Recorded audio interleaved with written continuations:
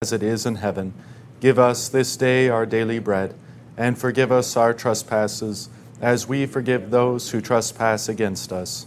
And lead us not into temptation, but deliver us from evil. For thine is the kingdom, and the power, and the glory, forever and ever. Amen. All right, we left off last week in chapter 8, having just begun. We went through verses 1 through 5, I think in some detail, so I simply want to skim over that to give us the context necessary for today. So chapter 8, verse 1, when the Lamb opened the seventh seal, again, not to just beat into your minds the obvious, but we're back in the throne room after the opening of the seals, the things that take place on earth. We're back in the throne room for this, the beginning of the next set of seven, the seven trumpets. So we will be always returning to this throne room, to the Lamb who's at the center of all of Revelation. When the Lamb opens the seventh seal, there was silence in heaven for about half an hour. And I mentioned that in some of the intertestamental literature, this half hour of silence precedes a creation narrative. So that may well be in view, that with this silence those in the first century in particular are tuning their ears to hear about a new creation being brought forth, which makes some sense. Another option, given the connection to the golden censer, the prayers of the saints that arise like incense, and then the fire that's cast down upon the earth.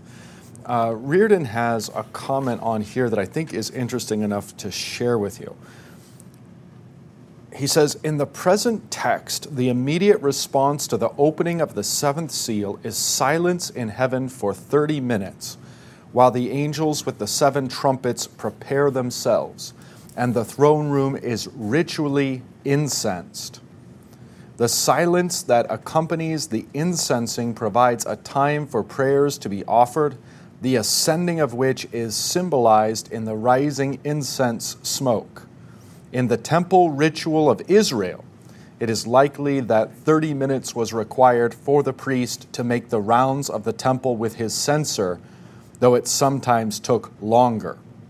So, a little bit of interesting background and detail as to how others have seen that silence for about a half an hour that takes place in heaven at the opening of the seventh seal before any of the action starts.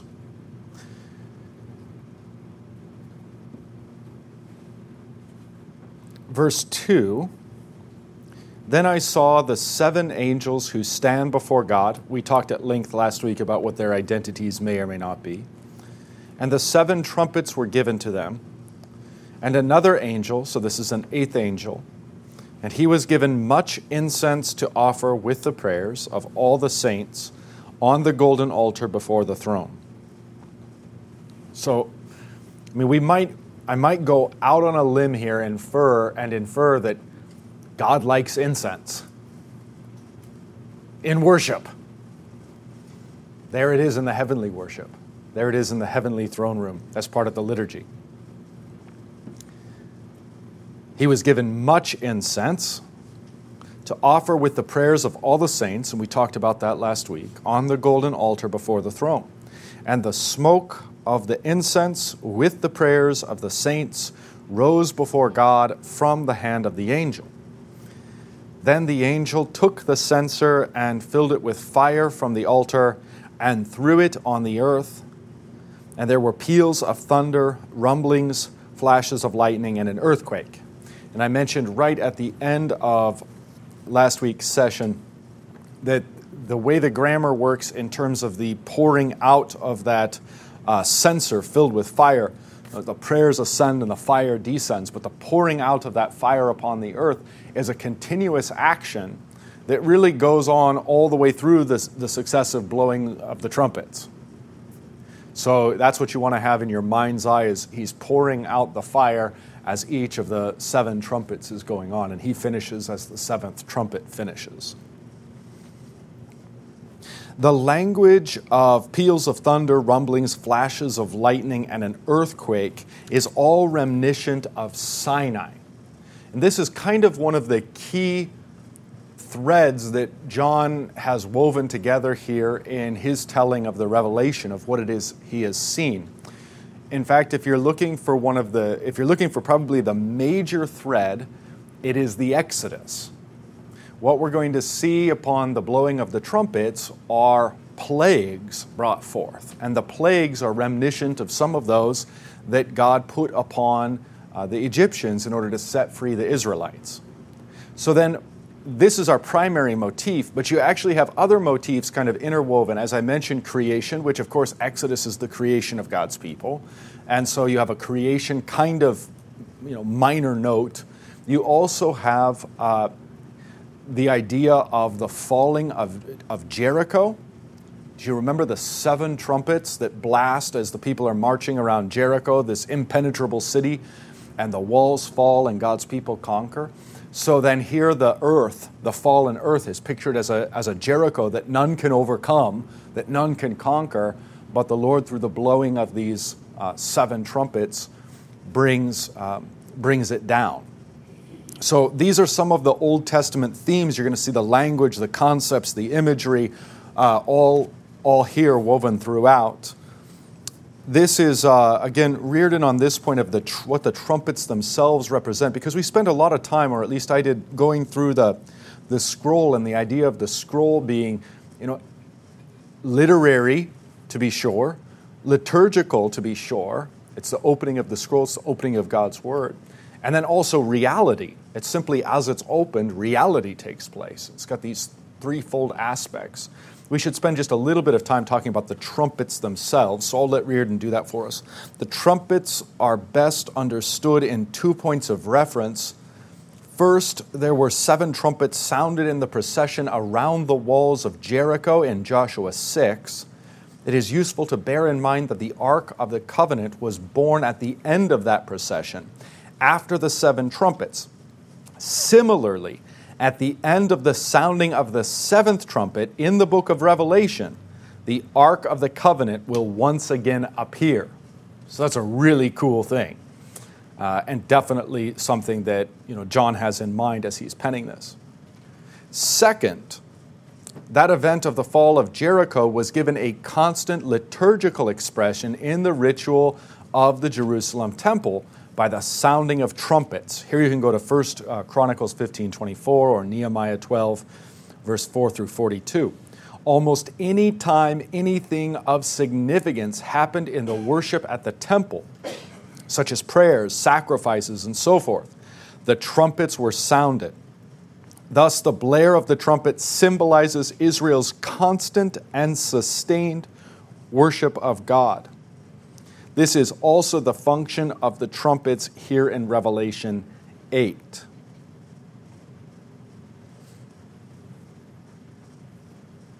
And then just skipping ahead, he says, finally, let us note that the plagues visited on the earth at the sounding of the trumpets, here in Revelation, like the plagues visited on Egypt, back in Exodus, do not touch those who, having been sealed, belong to God. All right, well, that gives us, I think, sufficient background to have these things in mind as we look then at the blowing of the 7 trumpets. Now, the 7 trumpets, this material is, to me, some of the hardest to work your mind around in terms of when people say that Revelation is a difficult book or hard to interpret, usually they mean all of it, which I kind of disagree with. I think it's been relatively clear up to this point. I mean, there's been a few things, to be sure. But it's a section like this where, you kind of have to acknowledge and admit that this is a head-scratcher. In what way are we to really comprehend and understand this? So we'll simply talk through that. So verse 6, now the 7 angels who had the 7 trumpets prepared to blow them. The first angel blew his trumpet, and there followed hail and fire mixed with blood, and these were thrown down upon the earth. And a third of the earth was burned up, and a third of the trees were burned up, and all green grass was burned up. So what are we looking at in the first trumpet? Well, we've got this hail and fire and blood, very reminiscent of plagues in the Exodus that God does upon Egypt and Pharaoh, now being done. Whereas when the 4 horsemen come in the first set of 7, the damage done is a fourth. Here the damage done is a third. And so we see a heightening of the intensity of the suffering. What we also saw in the first set of visions, the opening of the scrolls, is that the 4 horsemen were precisely that, men on horses. And even in the 5th seal, which is the martyrs under the throne, who is it that martyrs them? Men. And so in the first set of 7, the opening of the seals, we seem to see the wickedness of man upon man, that in our sinful state we are a curse upon ourselves. So you have the various human writers, the first one being representative generally of tyranny, followed by war and bloodshed, followed by plague and famine, followed by death. And so in view in terms of the first lenses, what does this period of time up until the end look like if we kind of have human beings as our focus? Now what's going on here is different. We've shifted because now we see creation and the things of creation. We see creation turned against creation in a supernatural way. So here we might actually say we see the curse.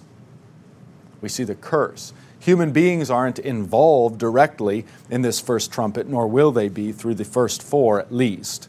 And what we see is nature turned upon nature in a divine supernatural way, reminiscent of the curse.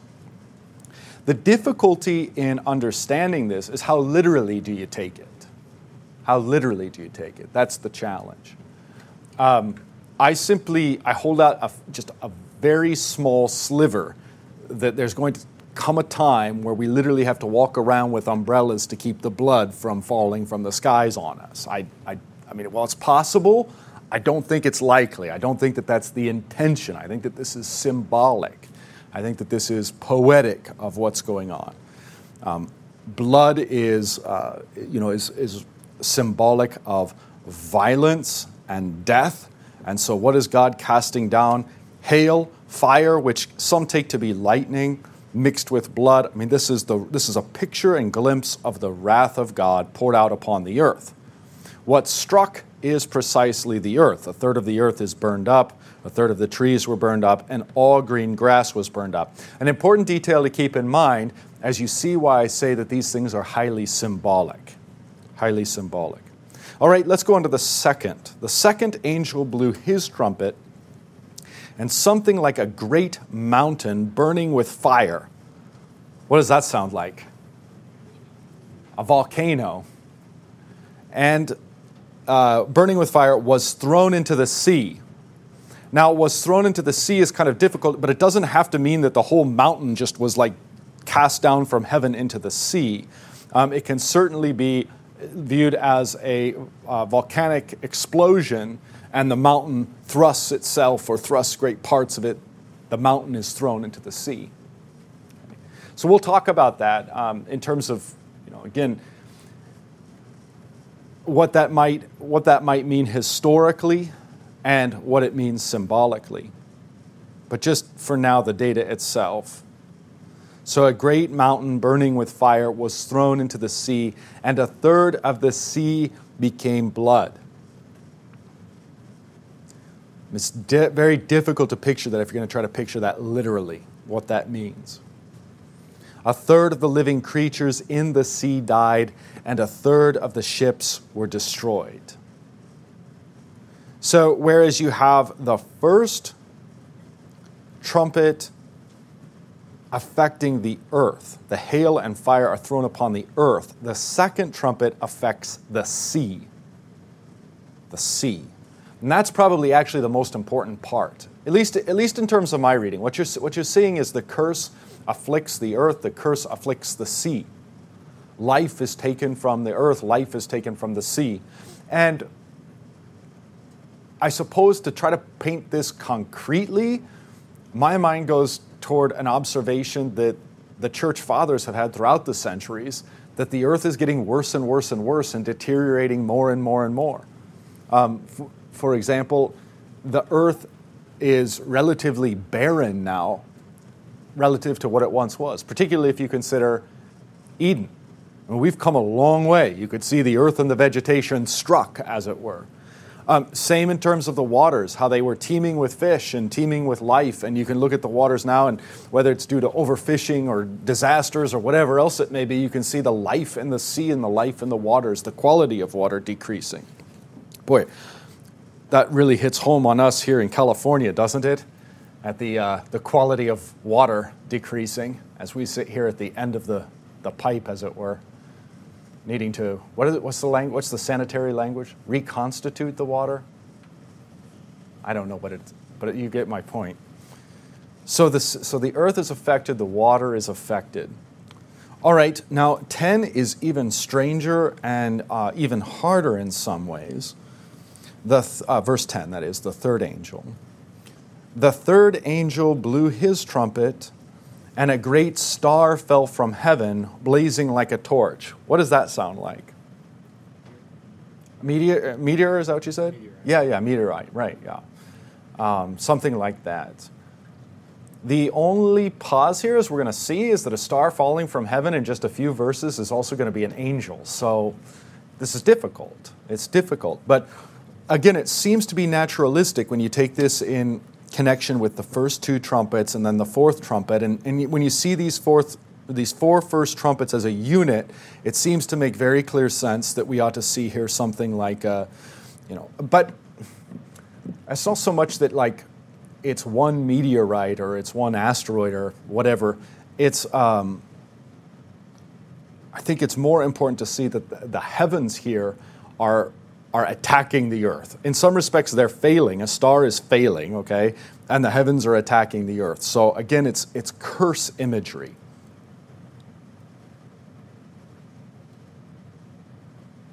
Oh, I failed to mention. Sorry, there's just too much. In the second blowing of the trumpet, I knew I should have. The sea becoming blood, a third of the sea becoming blood. Of course, that's reminiscent of the Nile being turned to blood in Egypt. Remember all the water? So this plague motif continues. All right, then you have this star falling from heaven in the third trumpet, blazing like a torch, and it fell on a third of the rivers and on the springs of the water. Again, how can you take that literally? I don't think you can. The name of the star is Wormwood. Now, this again is difficult because it looks like a proper name. And if you have a great star falling from heaven, you'll see what I mean when we get down to the fifth trumpet.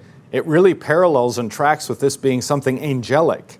But again, in the context of the first four trumpets, it's probably naturalistic. But this just is one of the very difficult parts in reading and understanding this on any level. Now, wormwood means bitterness. And so what you see then is a third of the waters became wormwood, bitter, and many people died from the water because it had been made bitter.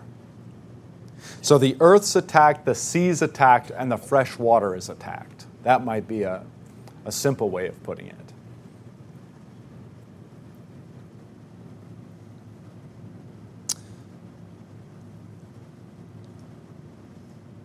Okay, on to the fourth angel. The fourth angel blew his trumpet, and a third of the sun was struck, and a third of the moon, and a third of the stars, so that a third of their light might be darkened, and a third of the day might be kept from shining, and likewise a third of the night. Now, when people try to point to something concrete, they might talk about when you look up at the sky around a city and you can't see it, but that's way more than a third that you can't see.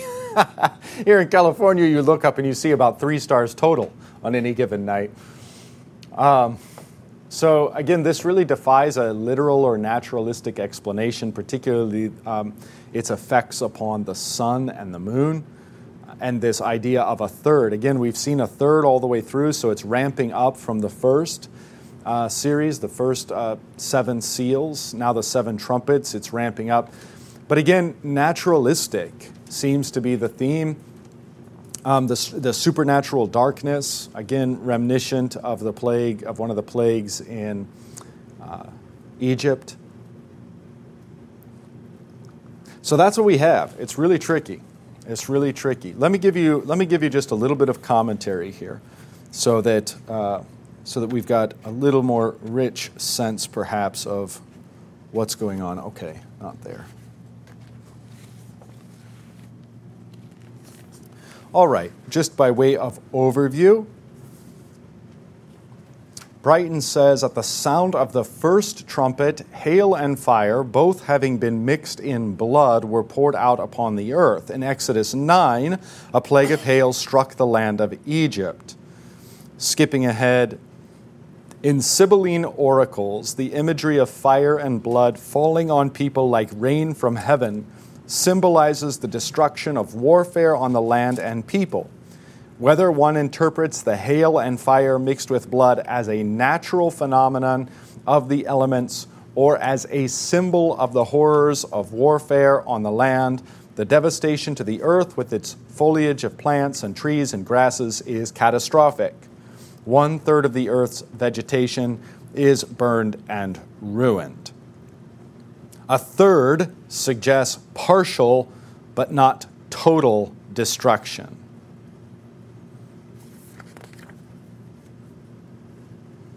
Okay, so in regard to the second trumpet angel, Brighton says, the second trumpet angel introduces a scene in which John sees a gigantic mountain burning with fire that, quote, was cast into the sea, end quote. Perhaps it can be imagined as a huge ball of fire being thrown into the bodies of water. Because of this plague, 1/3 of the seas become blood, and as a result, 1/3 of the sea's creatures perish, and 1/3 of the ships are destroyed. That is, 1/3 of man's commercial activity as well as human life is affected. This is somewhat reminiscent of the first plague that struck ancient Egypt, the plague of blood. All the rivers and bodies of water in Egypt were turned into blood, fish died, and the water could not be used for drinking.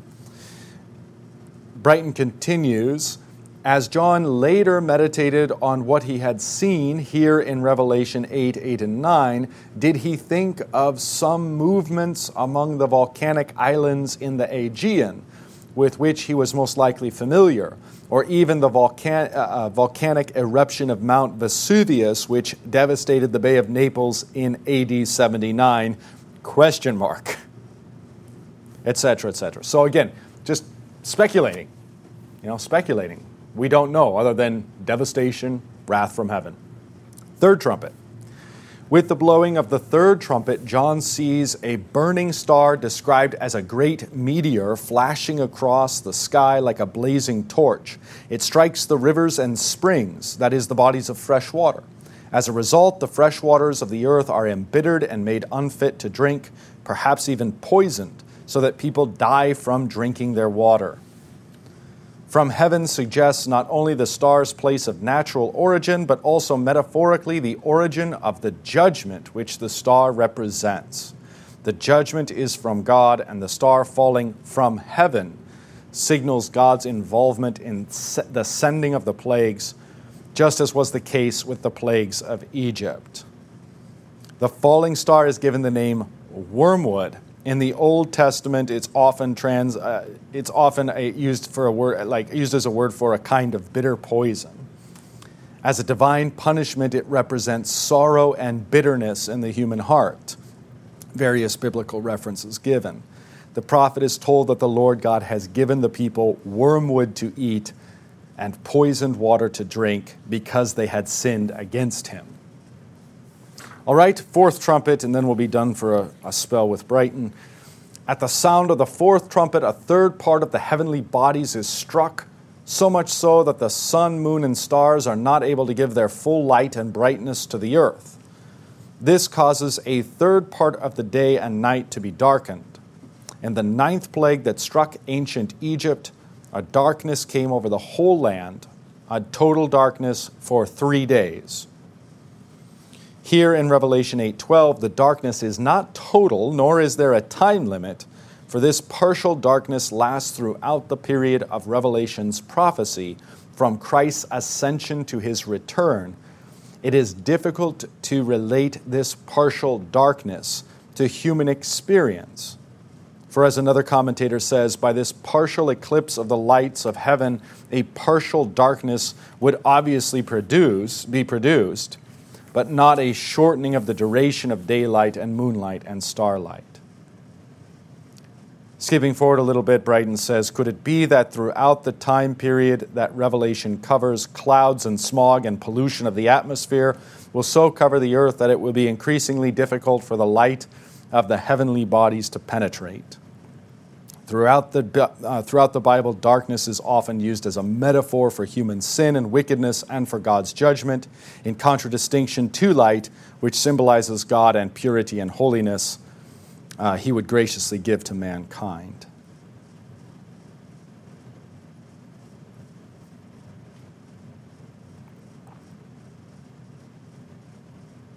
Okay, so, yeah, now you know as much as the experts, which isn't really a lot. I think the message is plain enough, though, isn't it? I mean, God's judgment upon creation. So, you see God's judgment upon mankind and mankind afflicting itself in the first 7. That's a predominant theme. And here in the second set of 7, a predominant theme is the destruction of creation. Now, all of this is done for the purpose of causing man to repent. And we gain that perspective, especially if we remember the connection to the plagues that God put upon Egypt. That was so that Pharaoh would repent and let his people go.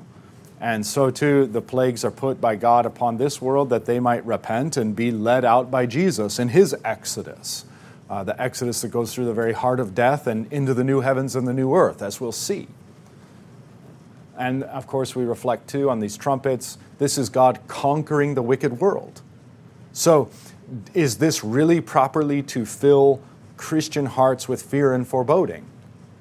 No, not really. It might upon immediately reading it. It's horrific. It sounds scary. But when you realize that this is God's judgment upon our enemies, not so scary. When you realize that you're on God's side and live or die, you live with the Lord, not that scary. So again, I think that this is given to us so that even as we as Christians, we as a church throughout the ages, see these things happening, we don't fear. We say, this is exactly what God said it would be. He's in control of this, and this is for his good purposes. Yes, do we have a microphone? We want to use that for the benefit of those online. And that way I don't have to try to repeat your question or comment and mess it up.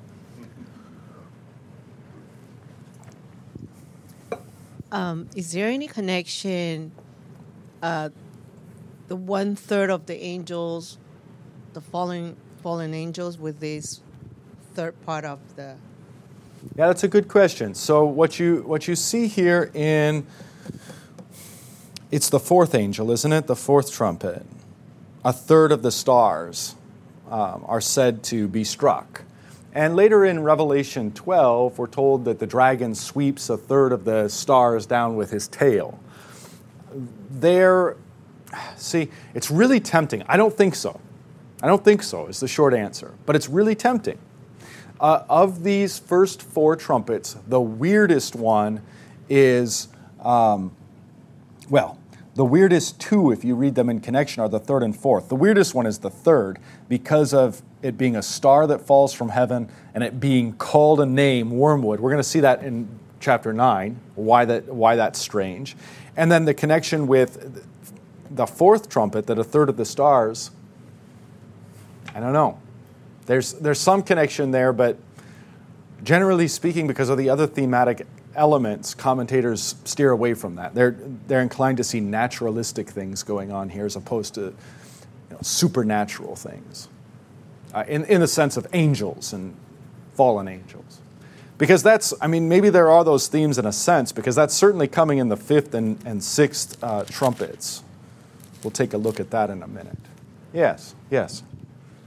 Yeah, Pastor, the one thing that I was thinking about was when the Egyptians were faced with the plague of blood in the water, Some commentators have talked about that being the death of the Nile god. And so you have some sort of heavenly battle going on that the Egyptians are paying for. And I'm wondering if that isn't something similar to what's happening here. In other words, there's something going on in heaven, and so it's coming down on earth. That might be the connection. Yeah, well, I thank you for that. It certainly is an important data point to keep in mind as we try to sort through these things, because that is a common thematic element in Revelation. I think, very clearly Revelation 12 shows that, shows the interconnectedness. I mean, as does the cross itself, being a victory over the principalities and powers of darkness. What happens on earth affects what's in heaven. What happens in heaven affects what's on earth. There's an interconnection there. All right, well, that's the first 4 trumpets. Now, we've got another oddity, another strange event. Again, like I said at the beginning, chapters 8, 9, 10, and most of 11. These are all weird. These are all strange. These are all hard to wrap your mind around. And there's not a lot of parallels. There's not a lot of stuff to draw on so that we can say definitively, okay, this is exactly what it means or what's going on. Verse 13. There's a reprieve between these 4, which again increases the likelihood that these 4 ought to be seen as a unit, and then the final trumpets ought to be seen as a unit. So verse 13, then I looked, and I heard an eagle. This may also be a vulture, crying with a loud voice as it flew directly overhead. And directly overhead is sort of like the language is the sun at noonday, just straight ahead. So like if you look overhead, like between heaven and earth, that's where the eagle or the buzzard, the vulture, is flying. Woe, woe, woe to those who dwell on the earth at the blast of the other trumpets that the 3 angels are about to blow. Okay, so what that seems to indicate, at least from a literary standpoint, is a thematic shift. That the first 4 ought to be seen as a unit and the last 3 ought to be seen as a unit. There's 3 trumpets. The eagle cries out, woe, woe, woe, threefold woe. And this woe is exceedingly intense and really, really depicts the intensity of what's coming next. And that's exactly right. We'll see that just right in the next verse. I didn't find that Brighton has anything particularly interesting about the. He just says this. Together with the plagues of the first 3 trumpet angels, this partial darkness, this 4th plague, anticipates the transition from divine warnings by way of natural disasters to demonic woes. The eagle is the only earthly creature in Revelation which God uses to speak a word. In all other instances where God speaks, he does so through an intermediary, an angel speaks.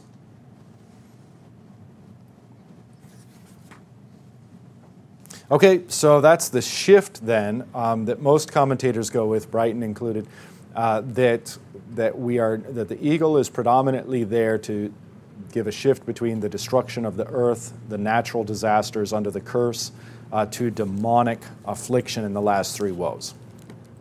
Good enough to go ahead, or if there's any questions there, I don't know exactly what I would even answer. It's kind of all we have. Okay, so chapter 9, verse 1, and the 5th angel blew his trumpet, and I saw a star fallen from heaven to earth, and he was given the key to the shaft of the bottomless pit.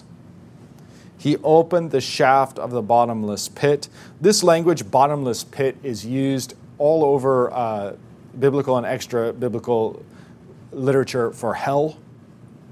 That's the way we'd understand it for hell. So the bottomless pit, He opened the shaft of the bottomless pit, and from the shaft rose smoke like the smoke of a great furnace. And the sun and the air were darkened with the smoke from the shaft. Then from the smoke came locusts on the earth, and they were given power like the power of scorpions of the earth. Okay, so what comes out of this bottomless pit where there's smoke and a great furnace, this hellish picture, is, what's being symbolized here is this fallen star is given the key. Now that's the idea of, God, the powers of heaven, God is allowing this to happen. He's giving him the authority to do this. He's opening hell, and what comes out of hell are these demonic powers described as locusts on the earth, but as we're going to see, they're not going to devour or afflict vegetation. They're going to devour and afflict unbelievers.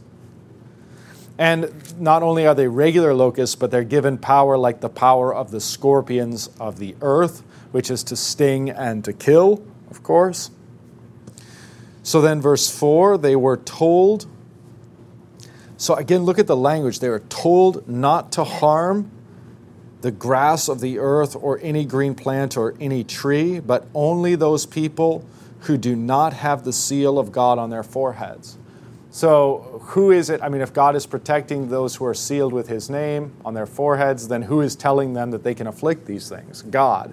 And I think that is probably the most important point for Christians to draw out of these texts, that even the allowance of this spiritual affliction is given by God and is going to be used for his good purposes. And so too, the exact amount of which they're going to be able to afflict people or not afflict people is dictated and given by God. So Luther has this famous line that even the devil is still the God's devil. Even in all his evil and wickedness and fighting against God, he's still most definitely God's employee. And God's just going to use whatever evil he does exactly in accord with God's sovereign purposes.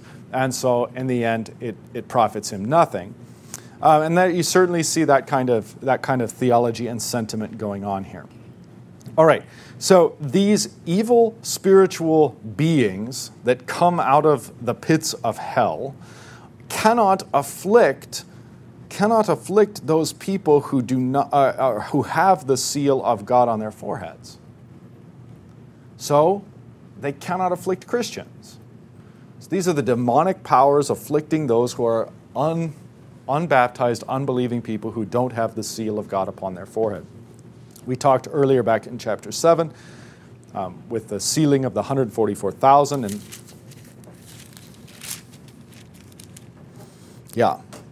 chapter 7. And that sealing being a reference to baptism. So, obviously baptized believers in view. So baptized believers are not subject to this affliction. All right, verse 5, they were allowed to torment them. They, that is these demonic locusts, were allowed to torment the unbelievers for 5 months.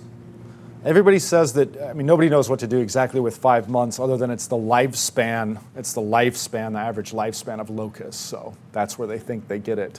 In terms of, this is a substantial but not lengthy kind of affliction in terms of the overall use of numbers in Revelation. But they were allowed to torment them for 5 months. Again, look at the language. They were allowed to. See, God is thoroughly in control of this. And their torment was like the torment of a scorpion when it stings someone. And in those days, people will seek death and will not find it.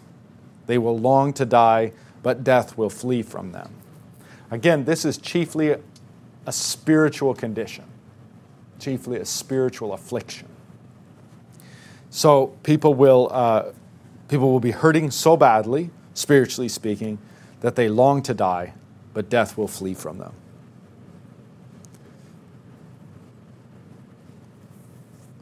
I think it's interesting, just in the tumult of our nation, anecdotally, how everyone's deeply spiritually hurt and wounded, right? And thus aggrieved and thus justified in whatever it is that they want to carry out. So anecdotally, I think that is an interesting parallel.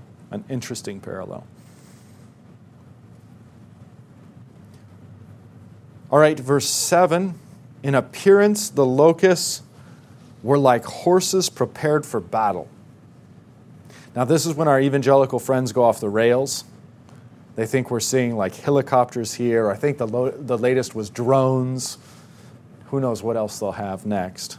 But what's really being depicted here symbolically is these locusts aren't regular locusts, obviously.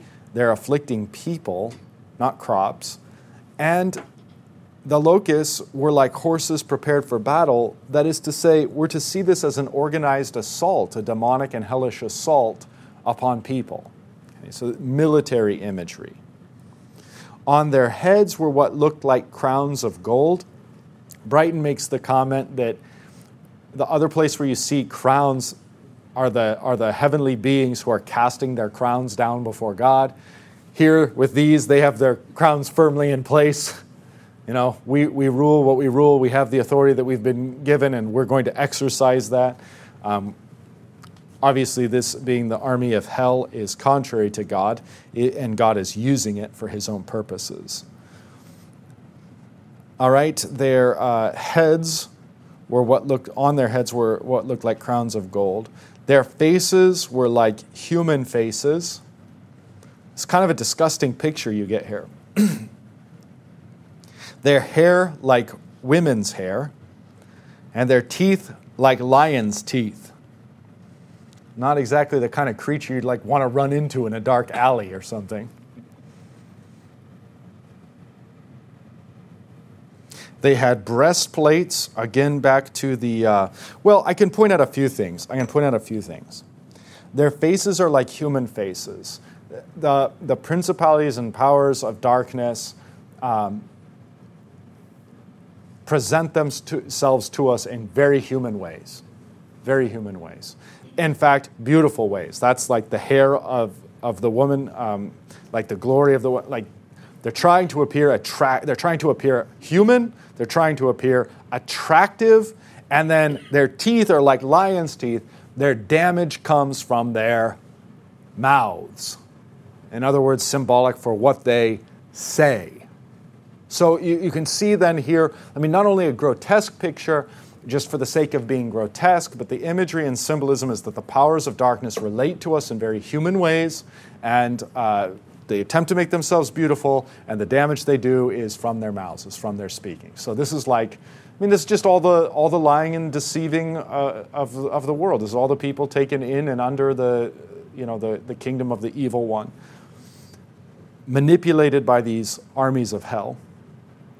Behind them are these armies of hell. We war not with flesh and blood, but precisely with these armies. All right, what else? Breastplates like breastplates of iron, more military imagery, and the noise of their wings was like the noise of many chariots with horses rushing into battle. Again, the theme of violence and bloodshed. So it's not just spiritual torment, everybody gets a little melancholy or a little angst of the soul or something, but this is a spiritual torment that ends up in violence and bloodshed. They have tails and stings like scorpions, and their power to hurt people for 5 months is in their tails. Okay. Again, 5 months is the lifespan, and just as a scorpion hurts in their tail, it's a bit hard to interpret that, to know exactly what's meant there. 11, they have as king over them the angel of the bottomless pit. His name in Hebrew is Abaddon, and in Greek he is called Apollyon. The first woe has passed. Behold, 2 woes are still to come. Brighton, I believe, identifies Abaddon as Satan because he's the king They have as king over them the angel of the bottomless pit, effectively the king of hell, Satan. So that's probably right. There is a possibility that this would be another angel mentioned. There is that possibility. Let me look at Reardon quick, because he's got something interesting on this point. Okay, they are satanic locusts, denizens of the abyss, who afflict men with despair. They deceptively have human faces, but they represent a worse than human evil. Their king is called Abaddon. Then he gives the Hebrew, which is the Old Testament's personification of the underworld or grave. It literally means destruction. Okay, so what Reardon sees here is not so much hell, but the personification of death. But here, I think, is the more interesting thing to have in mind. It was possible that John intends here a wordplay on the name Apollo. You see how he's Apollyon there at the end in Greek? A wordplay on the name Apollo, which name, according to Aeschylus, comes from the verb apoulein, to destroy. We may bear in mind in this respect that the Emperor Domitian, not a man easily outdone, it must be said, with respect to high self-opinion, proclaimed himself a manifestation of Apollo. There is simply no evil as official government-sanctioned evil. The torture inflicted by these followers of Abaddon is spiritual, not physical, and the Christians sealed with the sign of the living God are exempt from it. All right, well, so there you have a possibility of a historical figure that John may or may not be referencing. Pastor? Yes. What was that one line that you just read, that there's no evil like the evil of a government sanction? I don't know. That one just, for some reason, jumped out at me. Yeah, right. Well, I think... Like something that happened like 5 months ago or so. I don't know. Just. Yeah, right. Yeah, government-sanctioned evil. Well, I mean, for those bereft of any understanding of history, it's like, before you even get into why a system like communism is even inherently wrong, why it's inherently immoral and sinful, you can just go with what Jesus says, you will know them by their fruits. And their fruits are, mass murder and Holocaust and absolute torture of Christians and others. That's communism. Everywhere it pops up. There's no such thing as a Christian communist. And the cry is always like, hey, well, let's try it again. This time it'll work. Yeah, okay. Sign me up for that.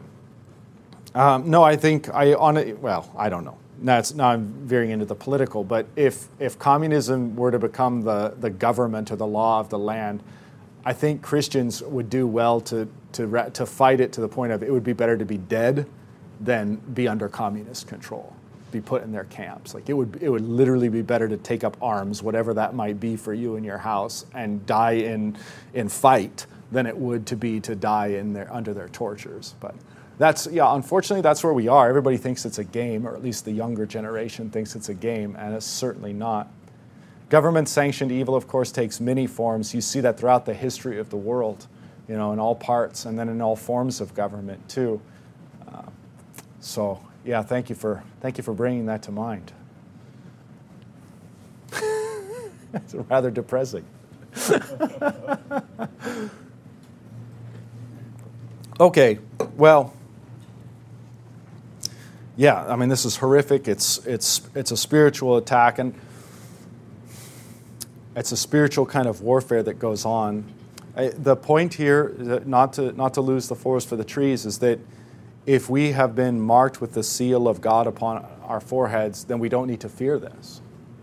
They can't directly afflict and affect us. If we see those that are afflicted and affected by this, our response to them should be, believe and be baptized. Receive the seal of God upon your forehead that you can be spared this. So that's the first woe. Now then we go into the sixth angel, and you know what? We've got 2 minutes left. We had probably just better stop there. Let's do the sixth angel and the sixth trumpet next week. And if these trumpets have, got you down, both in terms of the content and the difficulty understanding what they are, we have this beautiful interlude. Just like we did back in the opening of the seals, between the sixth and the seventh, you have this beautiful interlude of the church. You have some beauty in an upcoming interlude between the sixth and the seventh trumpets. All right. The Lord be with you.